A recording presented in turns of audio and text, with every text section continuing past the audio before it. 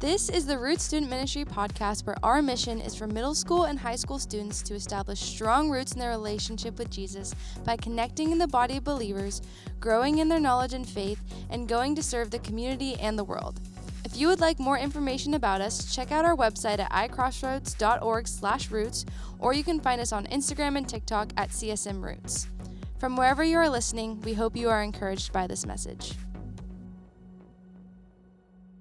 Hey guys, welcome to week 2 of our Upside Down Kingdom series. So let's start with a few questions, and I'm going to put 2 people on the screen, and I want you to vote on who you would pick, all right? All right, here's the first one. Who would you rather be your substitute teacher? This one or this one? Okay, what about this next one? Who would you pick to be your new basketball coach? Or this? Who would make the best life group leader? Okay, now, who would you pick to chaperone you and your friends on a spring break? Okay, or who would make the best boss at your after-school job? All right, what about these? So, have you ever noticed that TV and movies give us the best and the worst examples of powerful people? There's rarely ever someone in the middle. A just okay person doesn't make good TV.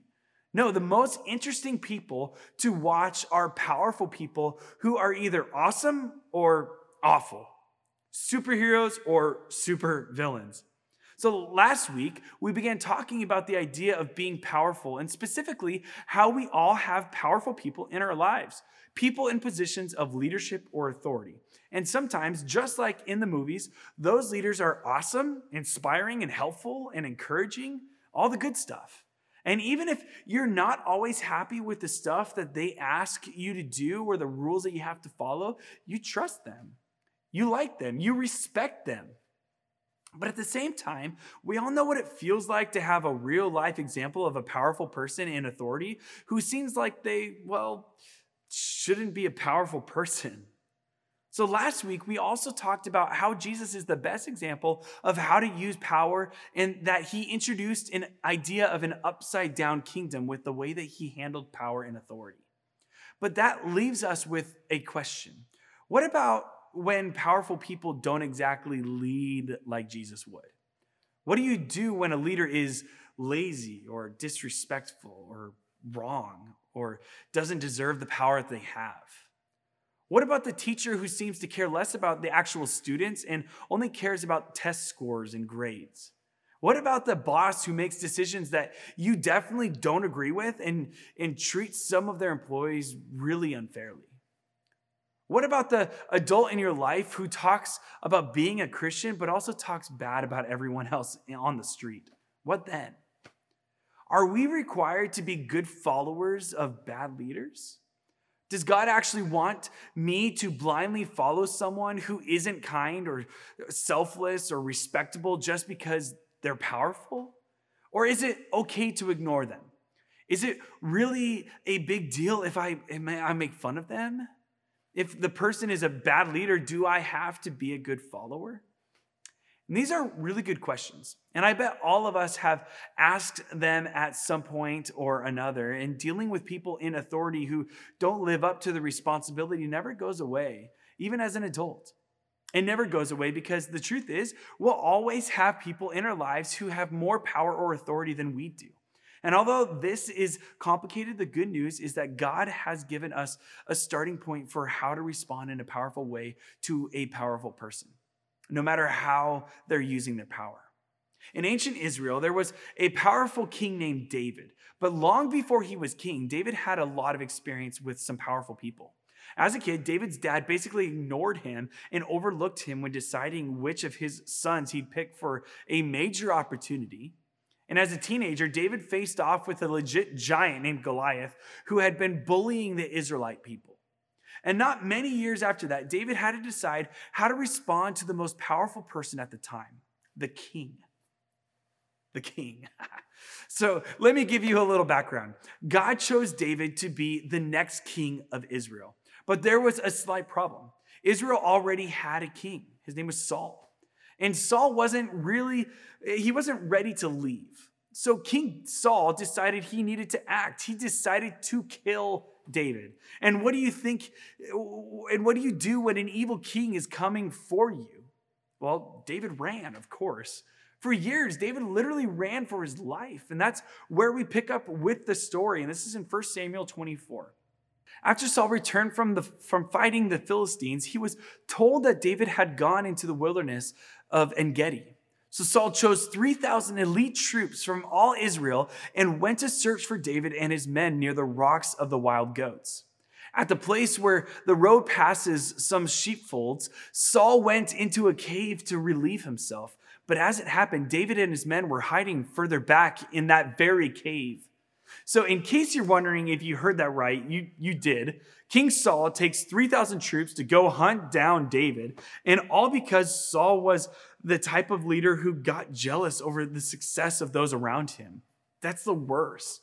So then on the way, Saul walked into a cave to take a bathroom break, but it's the same cave where David and his guys are already hiding from Saul. Now they're tucked into the back of the cave and Saul is all alone. And this is what happens in verse 3 and 4. Now is your opportunity, David's men whispered to him. Today the Lord is telling you, I will certainly put your enemy into your power to do with as you wish. So here was David's chance. Years of being hunted down finally came down to this moment. Saul had been an awful authority in David's life, and now David had the chance to do something about it, okay? One slash of the sword, and David's problem would be completely over. Even his own men were begging him to do it, but look at what he decided to do instead, all right? And this is verse 4. It says, so David crept forward and cut off a piece of the hem of Saul's robe. That's a weird flex. All of David's backup had to be confused. Like, he just took a hem of his robe? This was supposed to be the day when David finally got revenge, where he could stop hiding and become the king. But that's not what happened at all. In fact, Saul left the cave without ever knowing that David was there. And while David could have stayed hidden, instead he ran out after Saul and got his attention. He showed him the piece of cloth in his hand, and at that moment, Saul knew that David had spared his life. And what David said next explained it all. And this is verse 12 right here. It says, may the Lord judge between us. Perhaps the Lord will punish you for what you are trying to do to me, but I will never harm you. As the old proverb says, from evil people come evil deeds. So you can be sure I will never harm you. Who is the king of Israel trying to catch anyway? Should he spend his time chasing one who is as worthless as a dead dog or a single flea? May the Lord therefore judge which of us is right and punish the guilty one. He is my advocate and he will rescue me from your power. So David could have taken down Saul right then and there. And if we're being honest, he probably had a good reason to do it. But what David realized is that even though Saul was powerful in the authority that he had over David, there was a power that David had that Saul didn't. It was the power David had to decide the role that he would play in his own story. And here's what I mean. David quotes a saying that he heard growing up. From evil people come evil deeds, meaning evil is as evil does. If I do this thing, if I take Saul's life, I am no better than Saul. I'm not going to be one of those evil people. King Saul, you may be like that, but not me. Saul may have been a killer, but in that moment, David would not be. Saul may have been disrespectful, but David would not stoop to his level. Saul may have been wrong and deserving of dishonor, but David knew that in honoring Saul, even when he didn't deserve it, he was exercising his own power and ultimately honoring God above it all. So talk about an upside down way to use power. David could have used his position to his advantage, but in God's upside down kingdom, David knew the best way to use his power and how to use it for good. In fact, one way to say it is this: In the upside down kingdom, honor is greater than power. And we have the same opportunity. We can choose to be honorable no matter what is going on around us. Their actions, no matter whose they are, don't have to determine our response. Does that mean that we always obey, always comply, always give in? No. David ran for his life.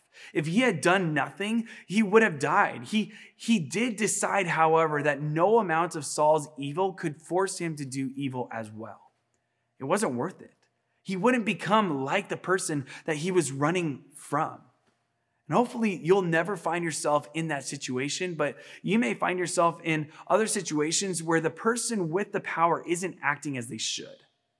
There may be times when ideally the right thing to do would be to respectfully, humbly, and compassionately say no to a powerful person in your life because they will lead you against what is right or wise and listen. Let's be brutally honest. For a moment, in the world today, there is so much injustice. We're not talking about honoring injustice. We're talking about you choosing to be an honorable person. And what does it look like to be honorable in racist, abusive, or unfair systems that are used to oppress people? It looks like disrupting those systems. Sometimes being honorable looks like calling out what is wrong. And maybe this looks like talking to your principal if your teacher is discriminating against your classmates. Or maybe you need to respectfully disagree when an adult says something rude about other people. If any leader is hurting you or asking you to hurt yourself or others, this is an authority that you shouldn't listen to. And we know this, but figuring out how to not listen to a bad authority, it's challenging. Don't ever hesitate to seek out another trusted adult to help you think through how you will respond when you face those moments. Because it is possible that unless your life or your safety is on the line, there will be times when you have to be honorable to an authority, but not obey. But that isn't every time. Those are the exceptions. Most of the time, teachers, coaches, and your parents, they won't ask you to do something illegal or immoral, but there will be times when their actions are not great, when you are frustrated with them, when you feel like they could be better, when they disappoint you. In those moments, the most important thing that you can decide is who you want to be in response. Not whether they deserve the power that they have or how they deserve to be treated. In other words, you can choose to be honorable no matter who is powerful. The truth is, we all know this is easier said than done. So to wrap up our time today, I want you to look at ways that you can be honorable no matter who is powerful. So the first thing that I want you to think about is think about what you say and how you say it. Whether you're talking to a teacher or a parent or a coach or someone else in authority, you can choose to speak in a way that communicates respect. If you must argue with your stepmom, you can argue in a way that is calm and uses words to find solutions, not find ways to make the other person look stupid. Put simply, your words are your choice, and you can choose to honor someone with your words even if you don't agree with them. Just as important is how you say the words that you choose to use. Your tone matters. Number 2, remember that they're human too. It's easy to see powerful people as not real people, but they are humans too. Coaches are going to mess up. Teachers will make mistakes, and bosses are going to get it wrong. And in those moments, you can respond honorably by treating them the way that you would want to be treated in the same situation. And number 3, speak up. Like we mentioned before, sometimes the best way to be honorable is to speak up when it's not safe or when you're being hurt or when what's being asked of you isn't right or healthy. Knowing when to speak up or finding the right words can be tricky.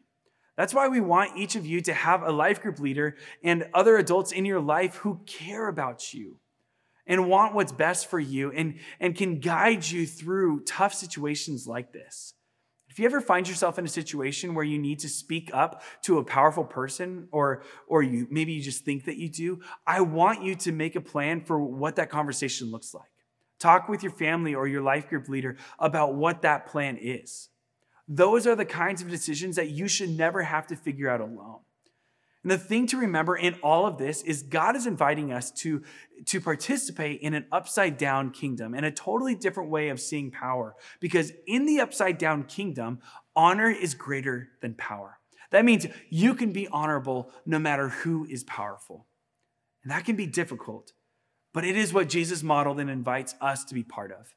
And I promise, it's the best way to see and treat power when it comes to making decisions now that will help you grow into the best possible version of yourself. You can start living in the upside down kingdom today. And listen, I know this whole conversation about powerful people is tricky because so many of us have so many different experiences with people in power, and almost every one of them is unique. For instance, even though David was honorable in the story I shared today, he didn't always get it right in every situation. The truth is, you will always have powerful people in your life. Some will be great, some won't. But you can decide for yourself how you will respond. No matter who is in charge, you can choose to be honorable, and that's powerful. Not only that, but imagine what might happen if the world saw a generation of teenagers respond in ways that honored everyone, helping them in unexpected ways, praying for them, modeling a healthy way to use power. And I think you could be an example and change the way that the world sees power and authority. And I think it could start right here and right now. So let me pray. God, I just pray that when we have people in our lives that are just hard to follow, maybe they don't deserve any honor. God, I just pray that we can be honorable towards them, that we can respect them even when we feel like they don't deserve to be respected. Let us be the ones with the authority of Jesus in our lives, and that we treat everyone with honor no matter what. And so be with us, God. Give us direction on how to do that every single week and every single day of the week. We pray this in Jesus' name. Amen.